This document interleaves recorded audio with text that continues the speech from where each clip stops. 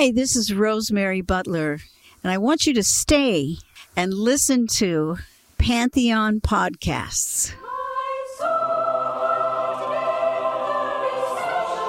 Welcome to Pamela DeBar's Pajama Party, a Pantheon podcast.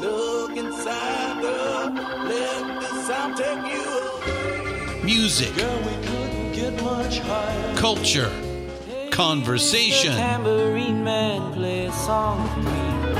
good old-fashioned rock and roll. So now, I give you Miss Pamela and her Pajama Party. Hello, dolls, and welcome to Pamela DeBar's Pajama Party for Pantheon Podcasts. I'm so thrilled to be here again. Today I have the most incredible guest, Bonnie Bramlett. I've been seeing her play off and on for decades. Delaney and Bonnie and Friends were a band that I used to see all the time with the Flying Burrito Brothers. They would take turns opening for each other. So I got to see Delaney and Bonnie play many times, and it's such a thrill. This lady's voice, there's nothing like her voice. It's so raunchy and so real. And, you know, in this talk we have today, she talks about how she gets to that point in her singing where it's really indescribable. So you're in for such a treat. And what else can I tell you today? We're up to 50 podcasters on Pantheon and very proud of it. It's all music related, and I'm so glad you're here. So let's listen to Bonnie Bramlett. What does she have to say? There's always gonna be some reason to feel not good enough. And it's hard at the end of the day to need some distraction or a beautiful release. Memories seep through my veins. Let me be empty, and weightless, and maybe I'll find some peace tonight in the arms of the angel far away from here. I'm so thrilled to be talking to you, Bonnie. You know, for a long time, like real long, you've been a hero of mine. You've been a hero of mine back. Oh, Sheroes. We're Sheroes. Sheroes, yes. That's right. I used to, of course, see you play with the Flying Burrito Brothers very often. I know. You guys would take turns of being the headliners all over the place. And I got to see you play a lot. And your voice and your attitude and just your raunch and your freedom has just, I was so impressed by it. Your voice is ridiculous. Thank you. My favorite. Love Thank it. you. I don't have anything to do with it. I wish I did, but it's just something that comes through me. What can I say? I feel guilty about it sometimes. I don't work at it. I mean, I'm lazy. I don't work at it. It just comes out. Really? It comes out. I don't question why. Well, all the greats say that it comes through them. Well, you know, and if someone really is into it and in the thick of it, in the middle of it, and, you know, in touch with the divine, they always say, I don't know where that comes from. Dylan says that. Dylan, who is a huge hero of mine. It's the art of surrender. It's the art of surrender. If you surrender. Is it? That's wonderful. Yeah, you just have to surrender and let whatever comes out, come out. Well, it sure works for you. Still does. Oh, well, I'm going to start just by talking about Superstar because as a groupie, you can imagine what that song means to me. Well, since it was originally called Groupie Song, Oh, I named it Groupie Song. When I wrote it, it was called Groupie Song. And when it was first released, it was Groupie Song. And then I got outvoted. What year? What year was that released? I'm not good at years. I don't know. Think about it, you know. We'll find out. The first release, it was with Eric playing on it. And me singing. It said Superstar parentheses Groupie Song. groupie song. And then we're talking about Eric Clapton, by the way. And was that a Delaney and Bonnie release, or was that just a Bonnie release? Well, it was I guess it was I don't think it was ever released, to tell you the truth. I'm not sure, because it wasn't on any of our albums. But the Carpenters did it first, right? Yes, the Carpenters did it, and she so did I a would have nice been mellow covering the Carpenters. Yeah.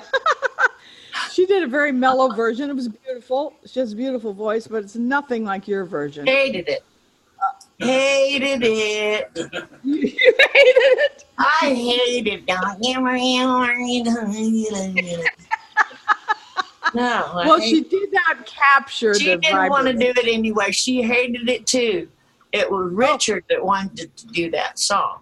Oh, okay. So, yeah, so he absolutely put his foot down, made her sing that, and she didn't want to, and I could tell.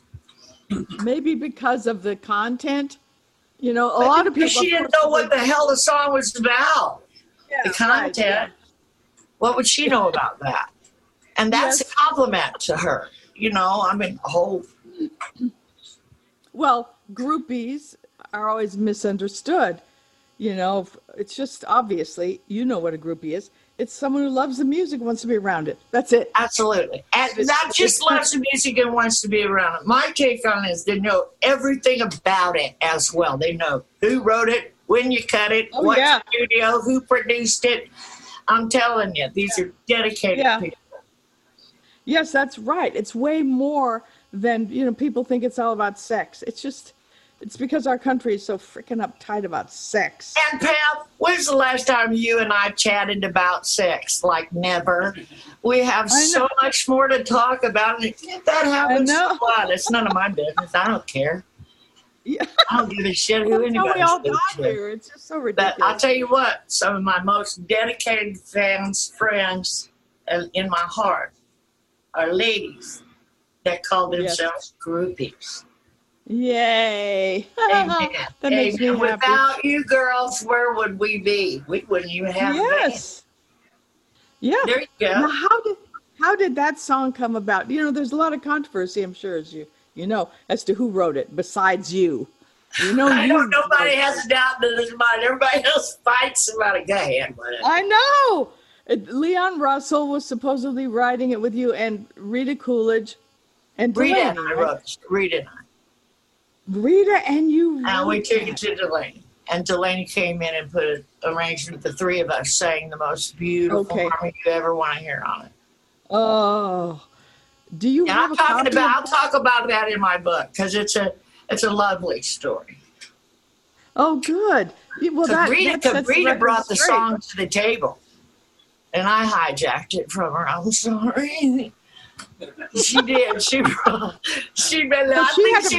think she was thinking more about Eric at that time. I think she shared that with me not long ago, and I went, "You shit. You didn't tell me that." Okay. You had designs on Eric's little narrow ass. Oh, well, it's a brilliant song. Which version can we play? Because I want to share it with people. My version is the one I cut last. It's a very small, slow jazz version. Play that one. Okay, well, let's play it right now. Superstar. Long ago, so far away, I fell in love with you. I didn't mean to before the second show. Your guitar, it sounds so sweet and clear, but it's just my radio. Oh no, and you're not really here. Well, the way I did it this time is the way I wrote it. Because it was a lament. I was standing next to my husband and I went, "Don't you remember you told me you loved me?"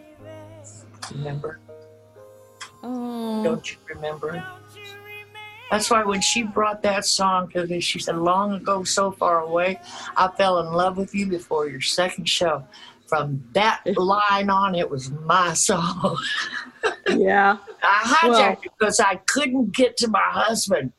He didn't hear me. Oh.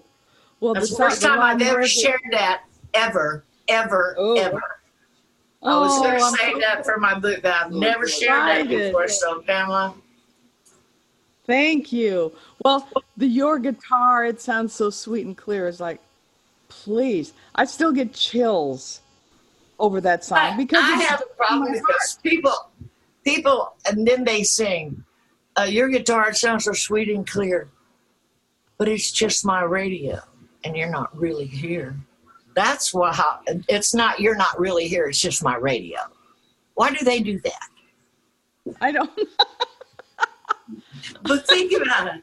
Your guitar sounds so sweet and clear, but that's just my radio, and you're not really here. Mm-hmm. Well, I love to hear you sing. Yeah, I love to sing. But anyway, I'm real proud of my version of it. And that's the way it's done now. I'm so glad we shared it. I bet you guys loved it out there. You're so lucky to hear Bonnie say anything. She's the queen. Oh, come on. Oh, my God. Yes. Yeah, I ought not to be alive. Well, tell us why that. Tell us why you ought not to be alive. Why not? You're very much alive. I even start. I'm still standing, honey. So was Leon Russell involved in that song at all? Because he's always mentioned, if you look it up on Wikipedia or, just people saying they really believe that he had. You know what? Can I tell you something? I don't know. And that's between Leon and Rita.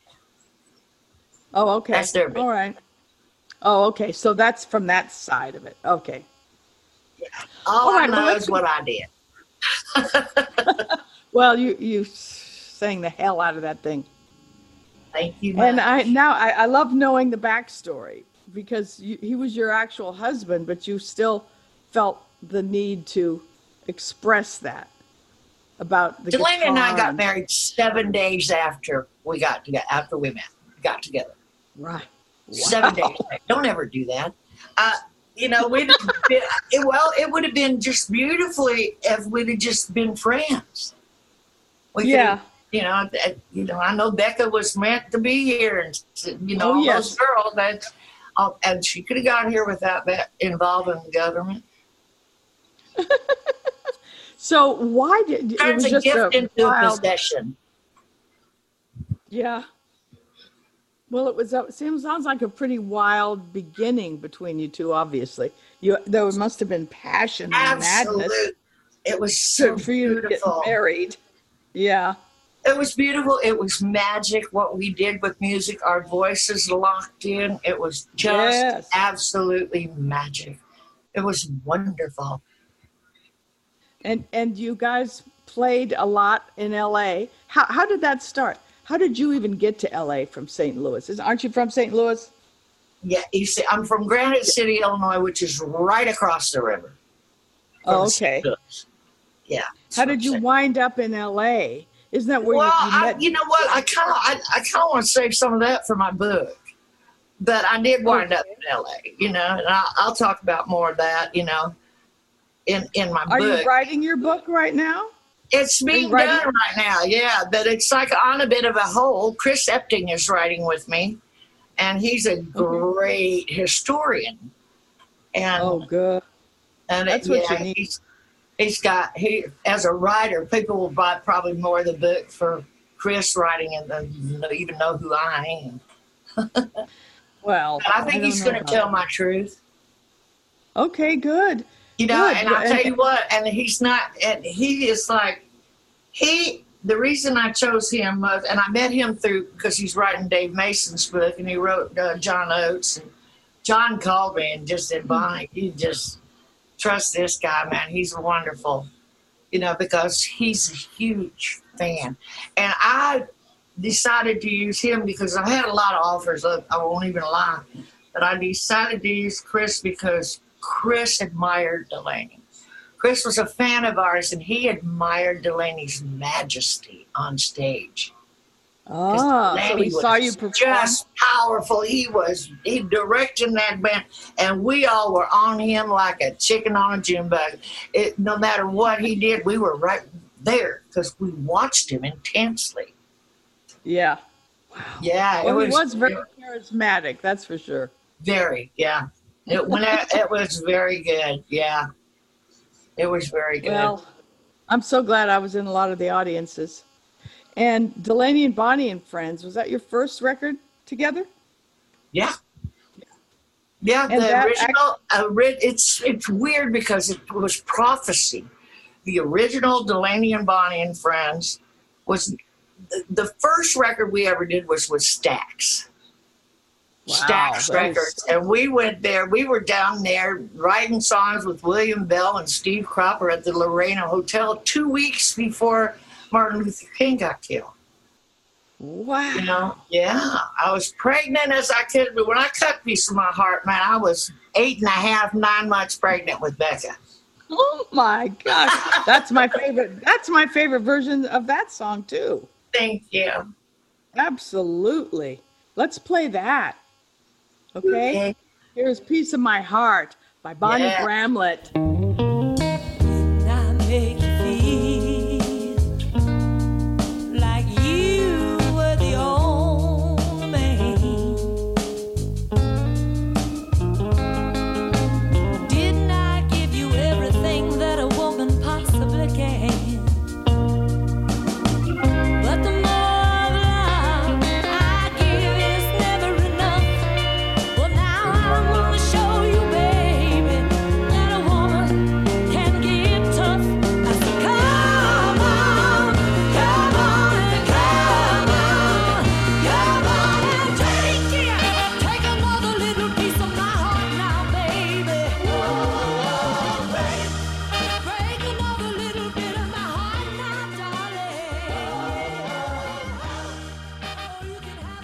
Janice and I absolutely compared notes on that. And it was because we both got it from Irma Franklin, who's Aretha's sister out of New Orleans. She cut it first, Piece of My Heart. And I put it up on my Facebook page so people could see where we got it. Okay. Well, that was kind of you.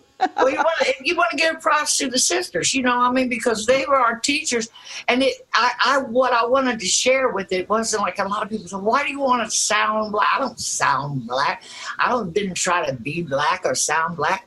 I saw the power that black women had in those days. I wanted that power, that freedom. I wanted to sweat on stage. Tina Turner was a freaking animal. And she was gorgeous and feminine and powerful. And how to be feminine and powerful together, I didn't know yet. Then I saw, there it is. Oops, there it is. Yeah, so I wasn't trying to be black because in my young mind at that time, I didn't see a black woman. I saw That's how I am a too. powerful woman. That's exactly how I am. Powerful woman, and I wanted her power, not her color. Her power. That's right. I remember when I was hanging out with the Hendrix Experience. I never even thought of color with him, with Jimmy. It was. Yes, ready. Yeah, he was just. He didn't think of it either. As it gets. Forever Plastercaster. No, that's not me. No, I know. But I mean, he won. Now we all know that Jimmy won. Yes. I have held the cast. So, yes.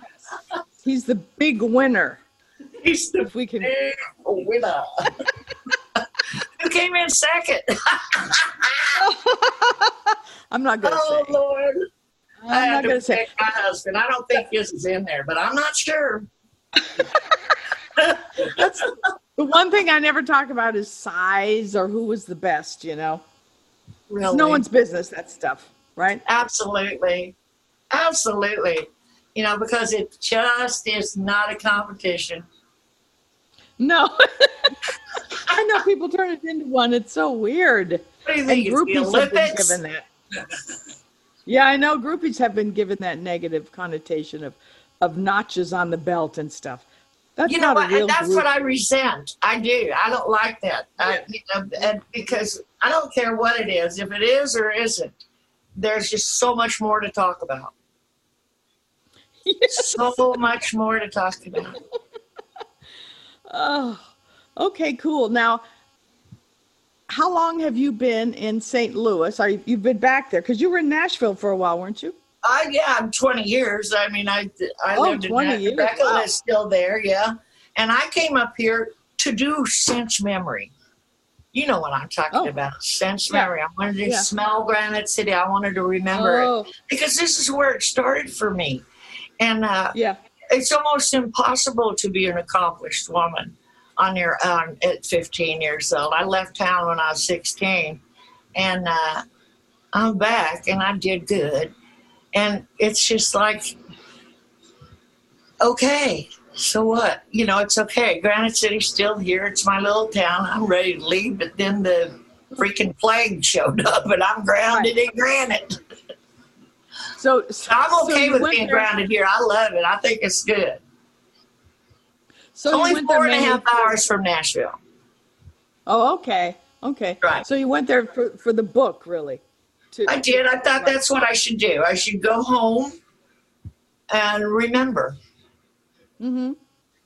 And I did the same thing when I was writing on with the band. I went to my old house. I even knocked on the door and they let me into my old bedroom and my patio and everything.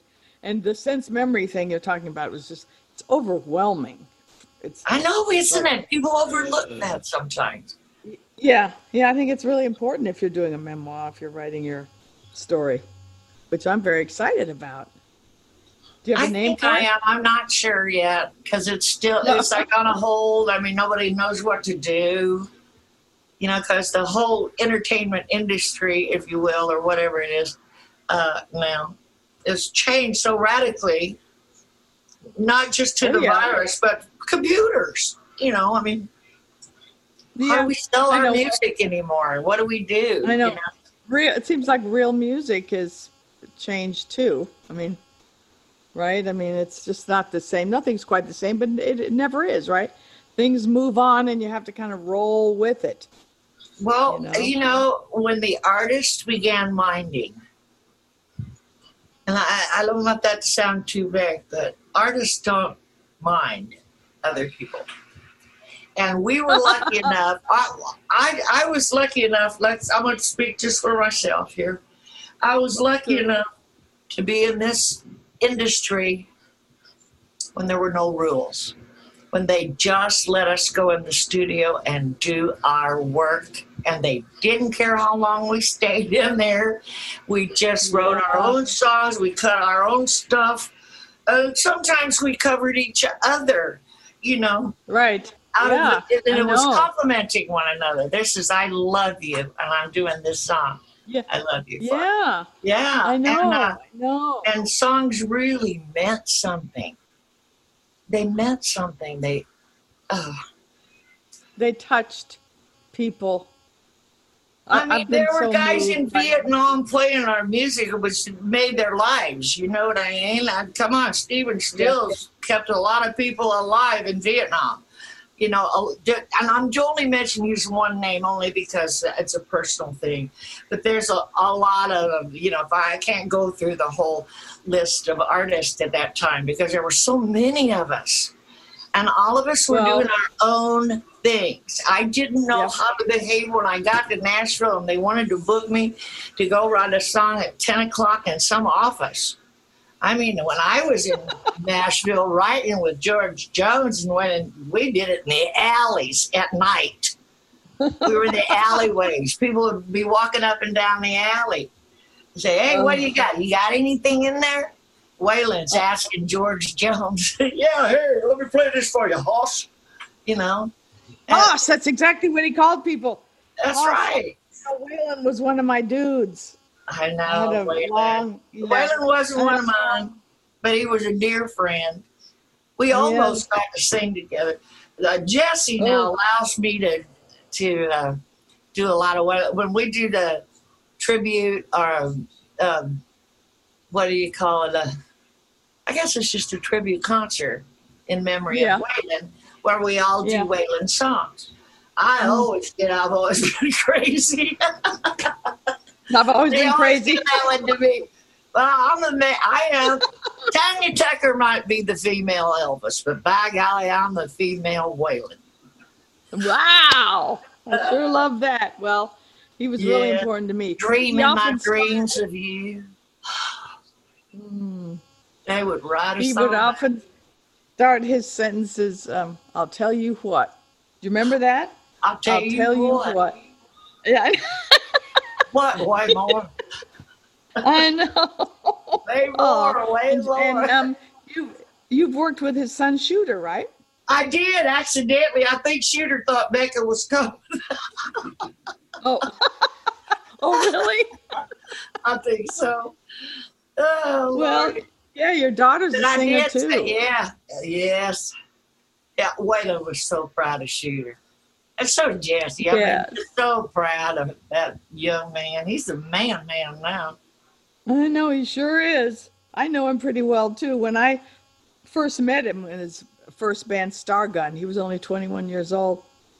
And he said, I've been wanting to meet you for a long time.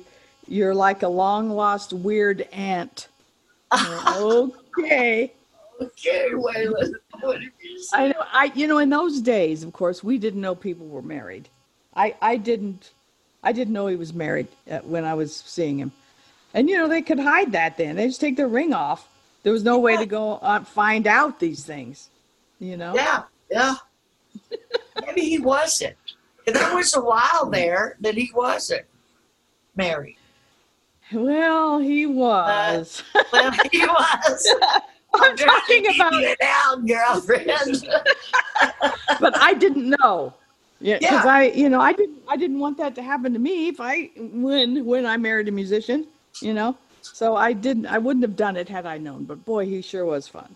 Oh, you can't take the weight on the world, It happens because he said yes, not because she said yes. That's true. Oh. Hey, what can I say? What's true is true.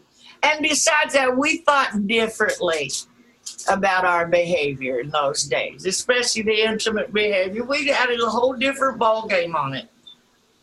Well, it was freedom. It was the movement we were involved in. Exactly. It was about free love and all of that, right? So of course that would play into it. Yeah, but nobody started out. Everybody didn't start out that night to do anything. We started out to do everything. Everything, whatever happened. It was the feeling in the air.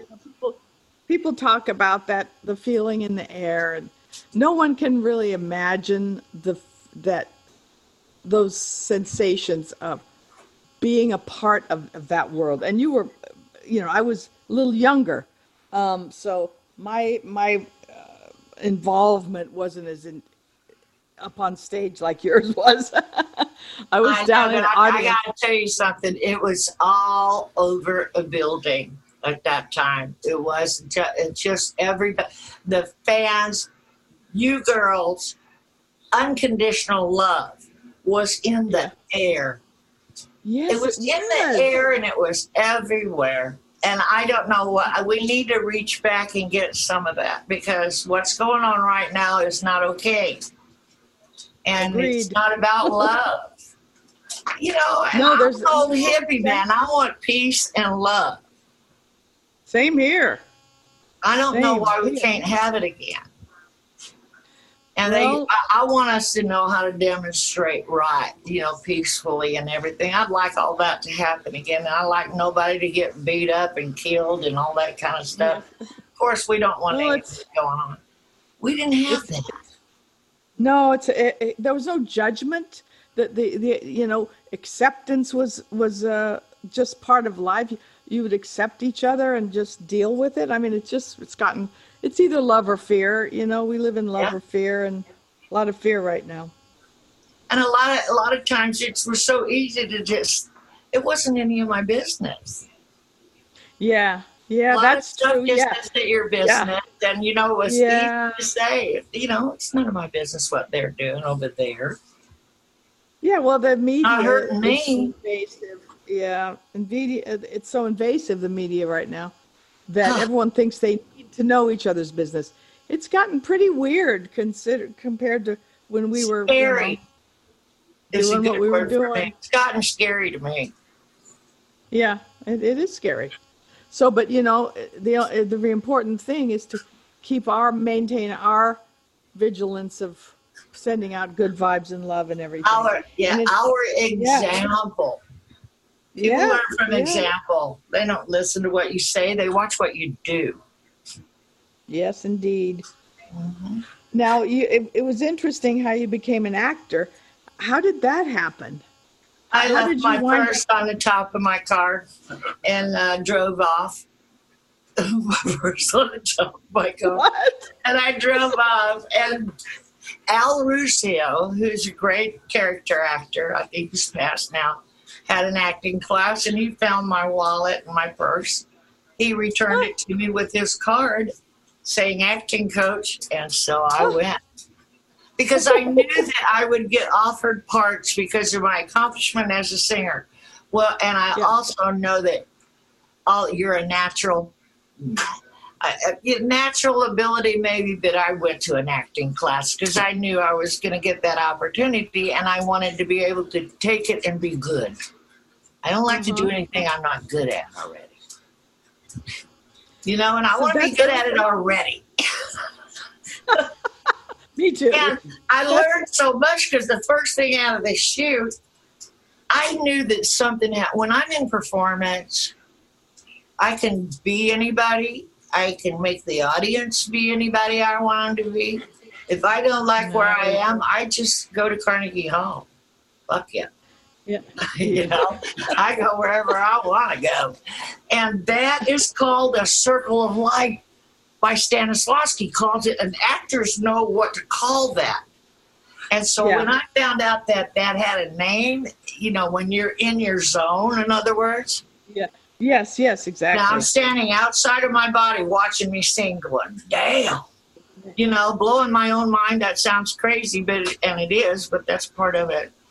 You know. Well, that's your higher self. There you go. And that's called, you're in the circle of light. Actors do that. When the actors, they're into their character and they're soaring like an eagle and they know it and they surrender to it and just let it. That's a circle of light. So just Stanislavski alone with that circle of light shit got me. Yeah. Circle of light or life? Light, light. Oh, circle of light. That's your life. In other words, you are in total control of your performance. And by being in control is that you surrender. Yeah. That's the secret, isn't it?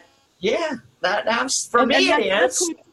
Well, I think that's what draws people to you because you're in your highest element, right? And the people watching want to be in that element too. And that's what a great performance is. It allows you to come in. It's like it's vulnerable to the nth degree. Come in. Yeah. I know that you're not the only one feeling this. Yes. It's an invitation to step into that circle of light. I'm not alone. Yeah. All great art is like that. That's how I always feel about it. Even when I stand in front of a Van Gogh painting or something. Something happens. I'm transformed. Yeah. Right? It's just great art of any kind, right? That's what I see. I see it happen in my audience, and I know that it didn't translate recording to me. I'm sorry. I don't think it translated in the record for me personally. Yeah. Yeah. It's because I guess I don't see my audience hearing me and on a record. I'm not there. Yes. When I'm performing it, something happens to the audience just like it happens to me. I don't know what it is.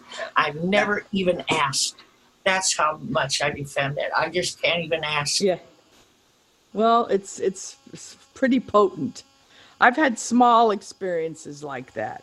But as a writer, I'm pretty much alone working. Yeah, Yeah. me too. Yeah. But people read it, and I've gotten amazing response from that, telling me how it lifted their lives, by reading my work. So, we as artists, we just keep on, If you're willing and doing what if we you're do. willing to share that intimacy, and it's not got a name. I don't know what it is. I mean, it's an Yeah, intimacy it really doesn't. Yeah. that into me see you. Yeah. Love it. You can do that. We're on the same wavelength, you. baby. Hallelujah, man. I don't know what it is. But it happens to me in gospel music all the time. Yes. But in rock and roll, occasionally. You started in church, didn't you, singing? I started singing in church, yeah. Yeah. You So know, many of the greats did. So many did. As little kids, like Elvis was a tiny child singing in church. and because everybody encouraged you, nobody told you to shut up. Oh, Let me tell you, yeah. people do not understand that everybody is a great singer to themselves. When they sing along with a song, Yeah. if they're singing off key, they don't know it until someone else tells them they can't sing. And the minute they tell them that, they have stolen a song from a person for the rest of their life. It's horrible to tell somebody they can't sing. Shame on you. Don't ever do it. Well, I you're taking am their with song. you on that. Yeah. Someone told me I was flat and sharp, and I just stopped singing way back in the See, and GTOs. that's, Yeah, there it is. that happened. Yeah. Yeah. But I did sing in And the so GTOs. how did you get for- back to singing, honey? How what? How did you conquer that? Because you sing now. How did Well, you I conquer sang. No, I haven't conquered it. In the GTOs, I sang and I felt unfettered and free. And Frank Zappa was very encouraging. But after the band broke up and I started auditioning for other bands, and because I wanted to keep singing, they told me that. So I stopped. I stopped singing a long time ago. Yeah. Shame on them. Shame on I them. started writing though, so that's good. And I tried to act for a while. Let's go back to your acting. So did you like right away get the role in Roseanne that you're so remembered for? Well, actually, the first thing I did was faint. I'm gonna live forever. And I got like huge acting. Those kids, man, they'd take me back and they'd say, Miss Bonnie, close your eyes. And before you go out there, close your eyes and look up to the lights and then look down and open them. And they won't blind you. You won't squint. And they would tell me things like that, And, those kids, they didn't have to do that. They're so generous. Artists are always generous. Yes, They with really other are. artists. For sure. If they're real artists, they are generous, yeah, to share the knowledge. It saved me time because, I would have spent so much time on my own, never having learned those kind of little things, Yeah. that artists can share with each other but choose not to for some stupid reason. Are you talking about the kids that played Roseanne's children on the show? No, I was talking about the kids on Fame. I'm still with my first acting gig on Oh, Fame. okay. Yeah. Okay. I knew a little bit. By the time I got to Roseanne show, I'd done a couple pieces already. So I knew a little. Okay. And I was playing, I guess you want to call me Bonnie because she's calling herself Roseanne. Yeah. Yeah. That was cute. She was a fan of mine. And I'm not breaking anonymity here anymore because that's stupid to even think anybody's anonymous. But we met at that big, they had a big CA theatrical play one Christmas. Well, a lot of celebrities who were sober at that time in the programs were starring in it. Roseanne and Tom were one of them.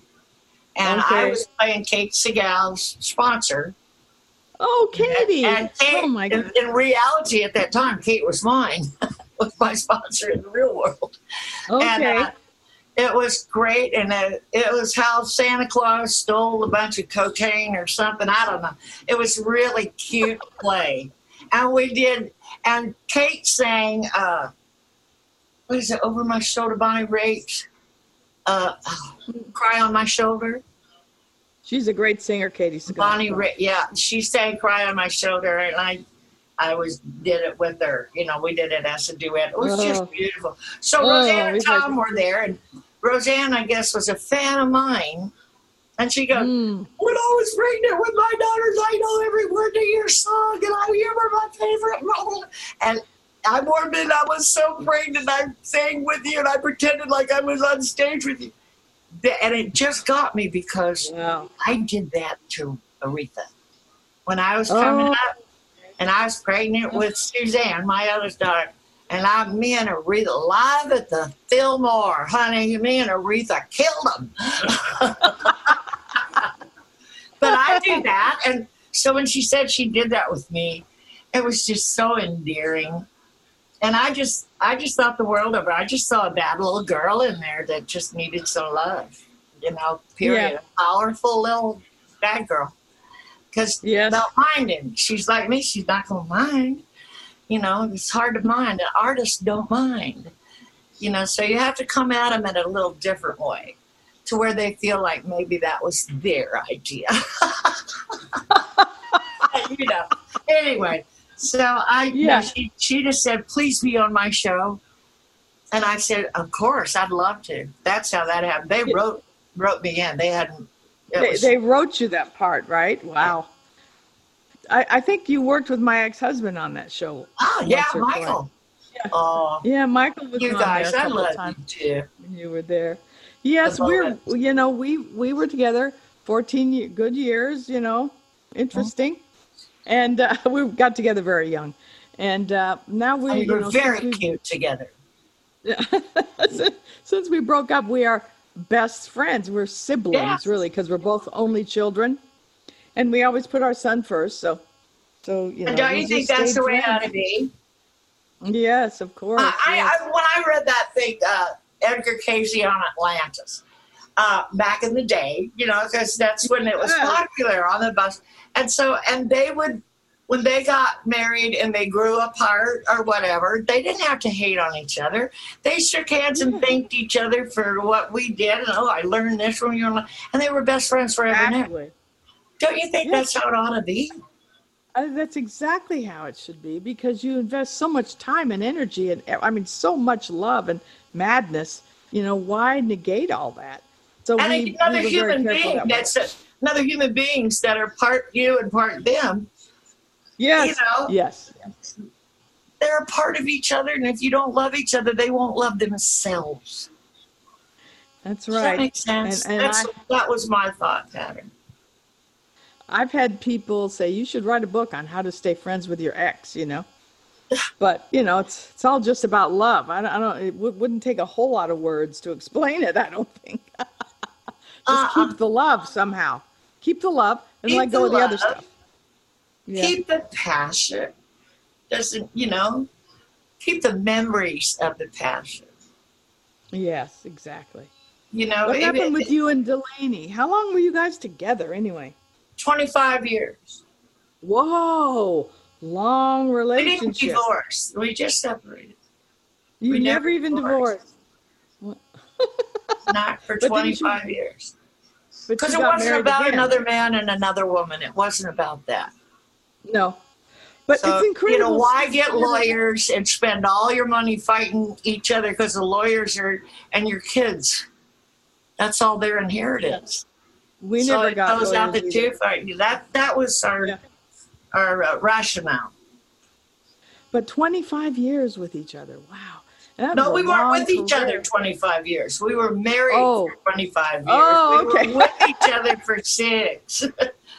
Oh, okay. Michael and I... We would have probably been fine and dandy, just like Famous and cocaine together don't mix. Too much too soon, now it's too late. Well, there was so much of that then. Yeah. That was the era of It was a part cocaine. of it. Yeah. It was Yeah, part totally. I You mean, could it killed ask many of Graham. my friends. Graham Parsons said this. This is, and I quote him: "You could tell who had the best record deal by the quality of their cocaine." Yeah, and he had the best. You're damn And right. he had He a lot did it like satin.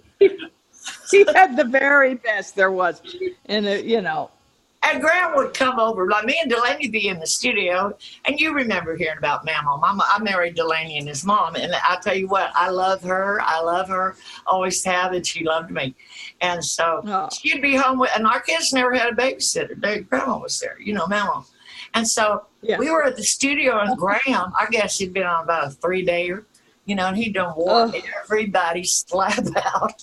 He'd wore them out, and here he comes over, and here's Mama, and of course Mama will sit and listen to you play songs, honey.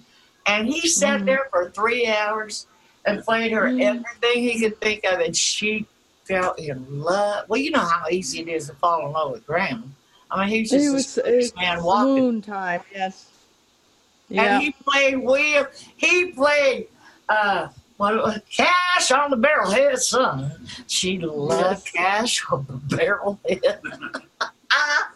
And she talked about it until the day she died. He's the sweetest boy. Goes to the bathroom a lot. Goes to the bathroom a lot. But he's really sweet. Well, yes, unfortunately, he was very addictive and didn't even make 27. He didn't even get to the 27 club. To the 27 mark. He was 26 when he. And I gave him a plaque one time and spelled his name Graham. Oh, he wouldn't like that. Better back then. It was in the early days. I was only 22. Well, his name is Ingram, so yeah, it was just shortened to Graham. Yeah, but yeah, a lot of people spell it with the H. But I know he was a very individual. He was a real special person, and of course, I babysat his daughter Polly, and I always felt so rewarded by that he trusted me with his little daughter. And Polly, I think I mentioned to you earlier, she's my goddaughter, and her daughter is now 14, and she's my great goddaughter. How wonderful! Yeah. So Graham still lives. Polly came over to my house, and I didn't know her. I'd never met her before. And came over to after Lady and I were split up, and she came over and showed me love, unconditional love, and I was able to show her back. It was just the most beautiful. The kid just embraced me.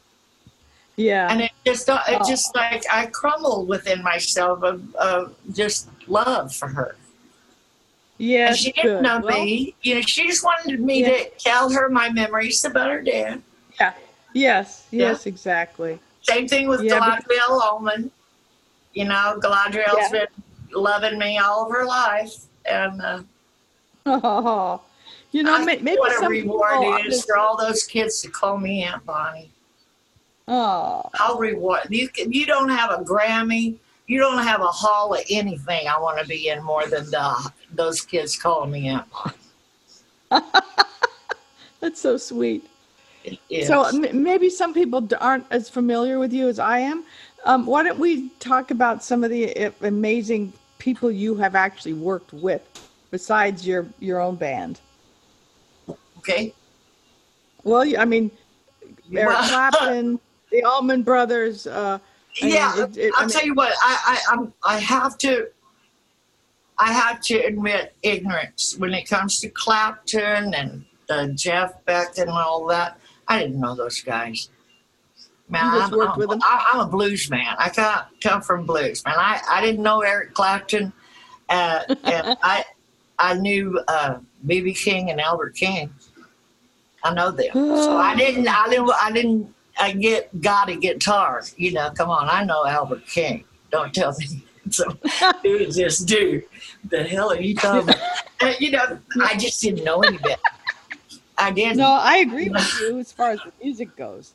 Then let's go back to when you decided to leave home and pursue a music career.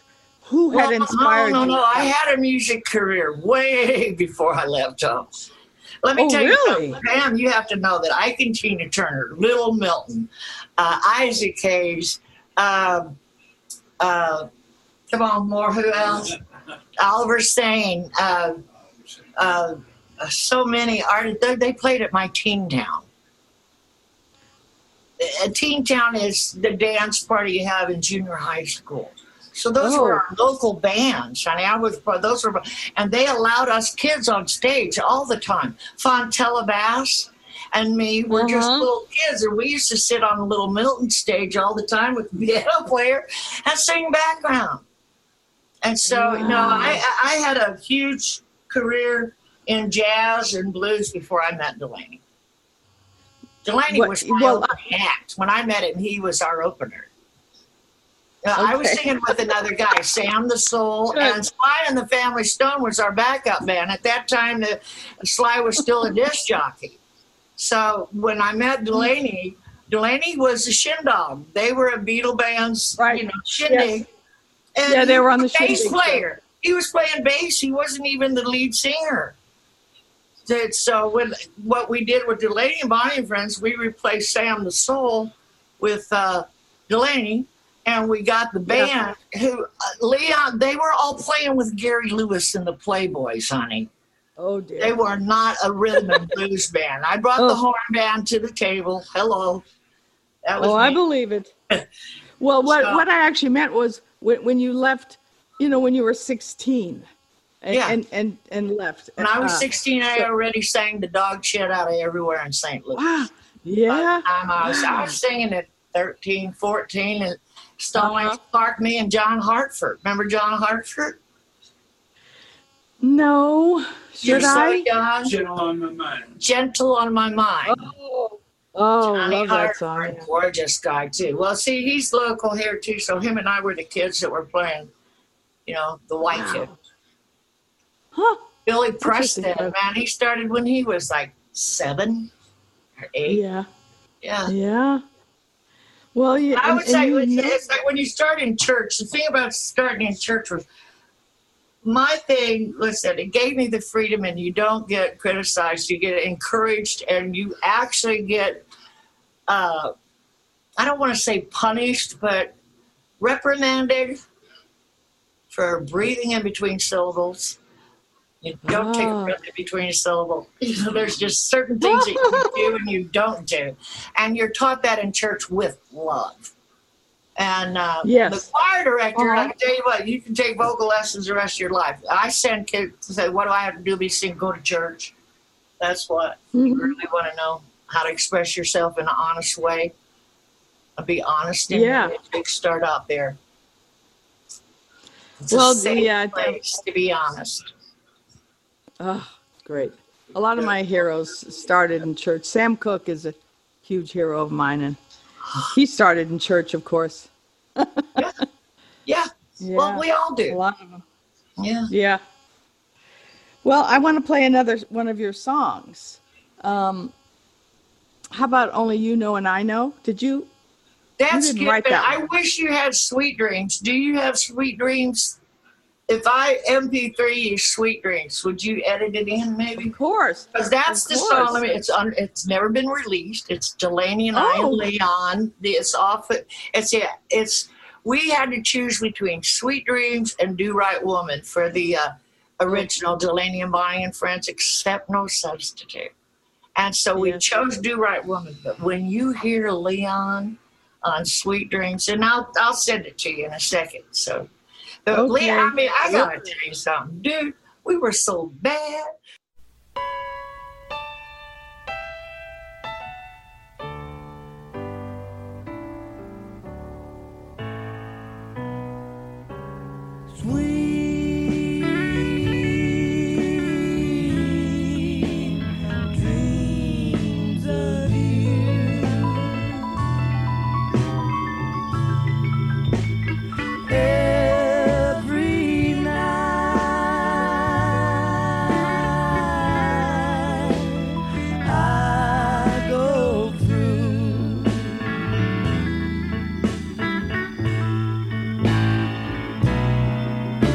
Why can't I forget you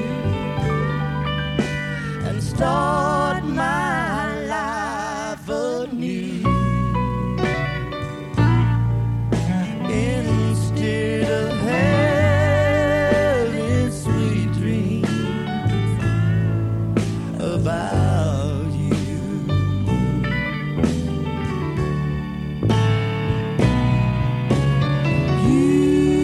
You don't love me, it's plain. Yeah.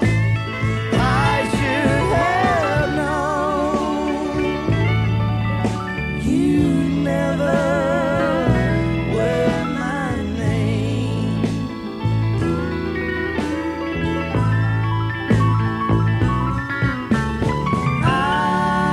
I should hate you the whole night through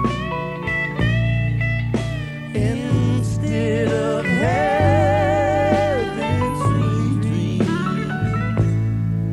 about you.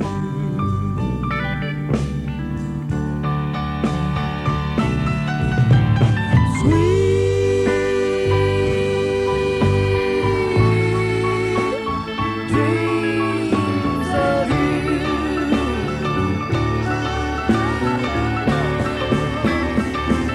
Every night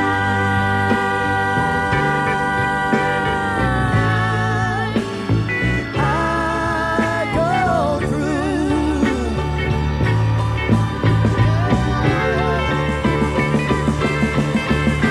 Why can't I forget you and start my life anew instead of having sweet dreams? Instead of having sweet dreams. Instead of having sweet dreams. Instead of having sweet dreams about you.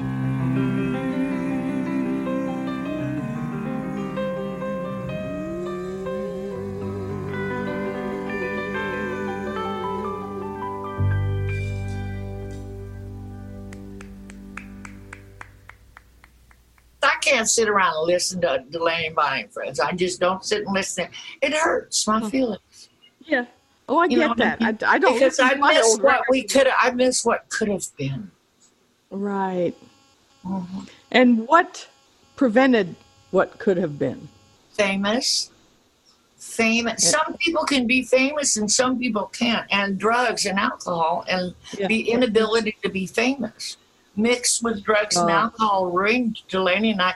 It made us jealous of each other and all kinds of stuff. Oh. You know, okay. I And mean, you I don't were- want to tell the old Star is Born story. How many times are you going to make that freaking movie? I'm sick of it already. You know what I mean? That's not how it always happens. You know, the guy isn't always destroyed, his balls are cut off by the... No, it's not. It happens to anybody. It's like it got to a point to where somebody wanted to produce me and Delaney, oh hell no. And then Delaney was going to produce another chick singer, and I'm not calling names because I have a little class. And I'd say hell no, and you know what I mean. It's just that we couldn't do it with each other anymore, and we couldn't do it without each other anymore. Okay. And there was a It's time very when sad. didn't Mick want you to sing with him at one point? I did. I sang the original "Gimme Shelter." I wrote that part. Wow. I got pictures of the session, and I'd love to see that. and Love to see a picture. we got Delaney and Mick. didn't get off, or whatever happened. Delaney walked out, and I walked out with him. Oh, so was Delaney was jealous? I can't. See, you know what? I can't write his book. He's dead. Right. And I won't do that to him. I am not going to defame him in any way, shape, or form. I adore him. I'm sure you wouldn't do. I hate what happened, but I love the shit out of him. I suppose there's no recording. But I loved him, and he loved me, too.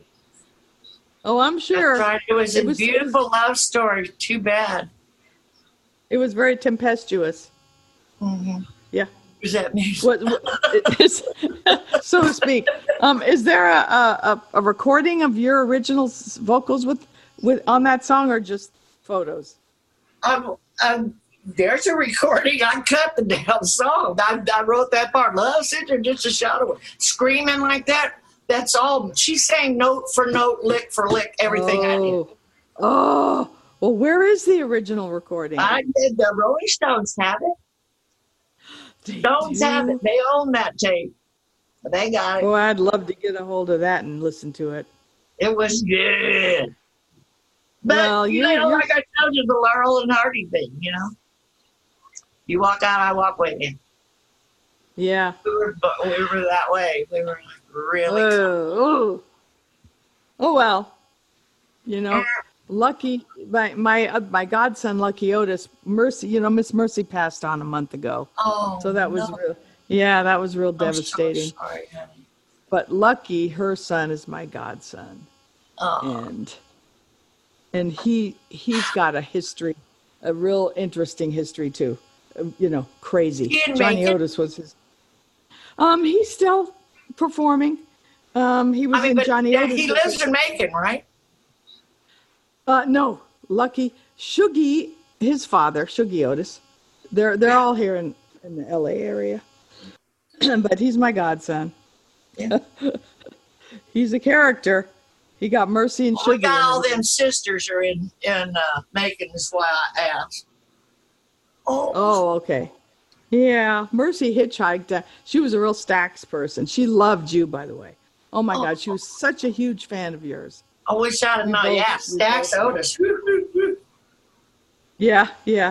I remember a while ago when we were talking about the black women and how I wanted the power. I was looking for the power, not, yes. David Porter, speaking of Stax and Otis, texted me back and said, hey, so now we're in touch again. But David and Isaac, Lord have mercy, and Otis. There's Otis Redding. David told me one day, Otis Redding told him, David, one of these days I'm going to be a millionaire. Oh, a millionaire. God love him. He was such a great one. So it's interesting how, though, at your tender age, you were hanging out with all these African-American musicians. Yeah. You just loved their music, huh? You just were drawn to that sound. Love them. Love their music. Love them. Love them. Love them. Still, always with. Yeah. I know. Boy, it's a rough time right now. And I guess, you know what? It was, I guess they loved me back here. And then I know I prepared me for coming out to California that I would meet a different kind of a black person out there. And I did. I met Sly. First black person I met out there, Sly Stone. That's about as different as you can get, I would think. Yeah. Boy, howdy. But what a jewel in my crown is Sly Sylvester Stone. I know he's hard worked. So am I. But it's worth it. He's worth it. Is he still with us? He's got gold. I always will say that. The boy has gold. Oh. Well, you've had quite an amazing life, and you're continuing it. You're writing a book, which is so exciting. And I'd like to, we've been talking an hour, and that's the time we have. Didn't that go fast? Yes. Yes. And I would like to end on another song. So which song would you like us to play on as the exit to our interview? Oh, boy. Oh, I'll tell you what. On the Roots Blues and Jazz album, I do a Chuck Berry song. Okay. And it's No Particular Place to Go. Oh, love it. And the chart. Now, let me tell you something. The chart was written by a keyboard player at that time. It's with the Mr. Groove Band, and I worked with them for 30 years. They've been my gospel band and everything else. And Steve Willett did this chart, and it's an incredible chart. I had no idea that No Particular Place to Go was so sexy. Oh. Did you ever think of that song as a sexual song? No, I didn't. Listen, sweetheart. Haven't it? All right. And that's a perfect place to end, isn't it? Yes, ma'am. I love you, Pam. Well, I loved you too. It was so great to see you and I hang always out. have, and I always will. Mwah! Same to you, honey. Back to you, baby. Riding along in my automobile,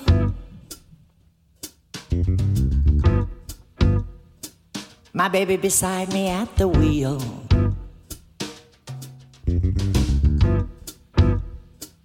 I stole a kiss at the turn of a mile.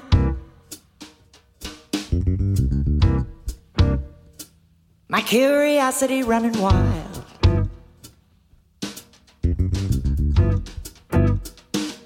Cruising and playing the radio.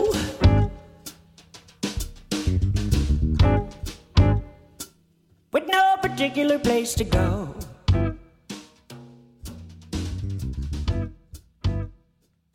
Riding along in my automobile. Wasn't that special? Oh my God, I could talk to her for hours. We really just got started, but what a blessing. How about the song that she gave us that no one's ever heard before?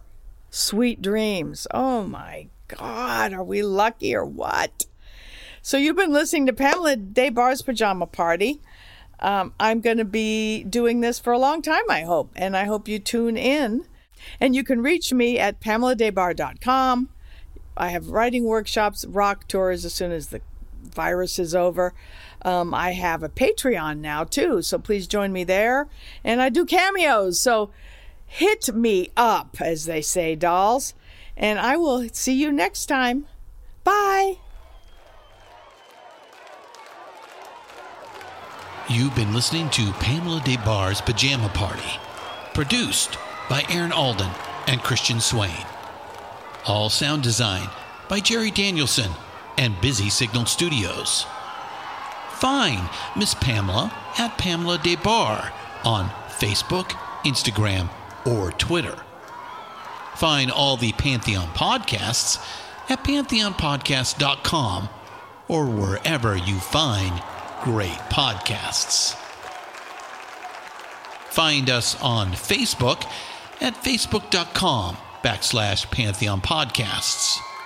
Rock and Roll Archaeology on Instagram and Pantheon Pods on Twitter.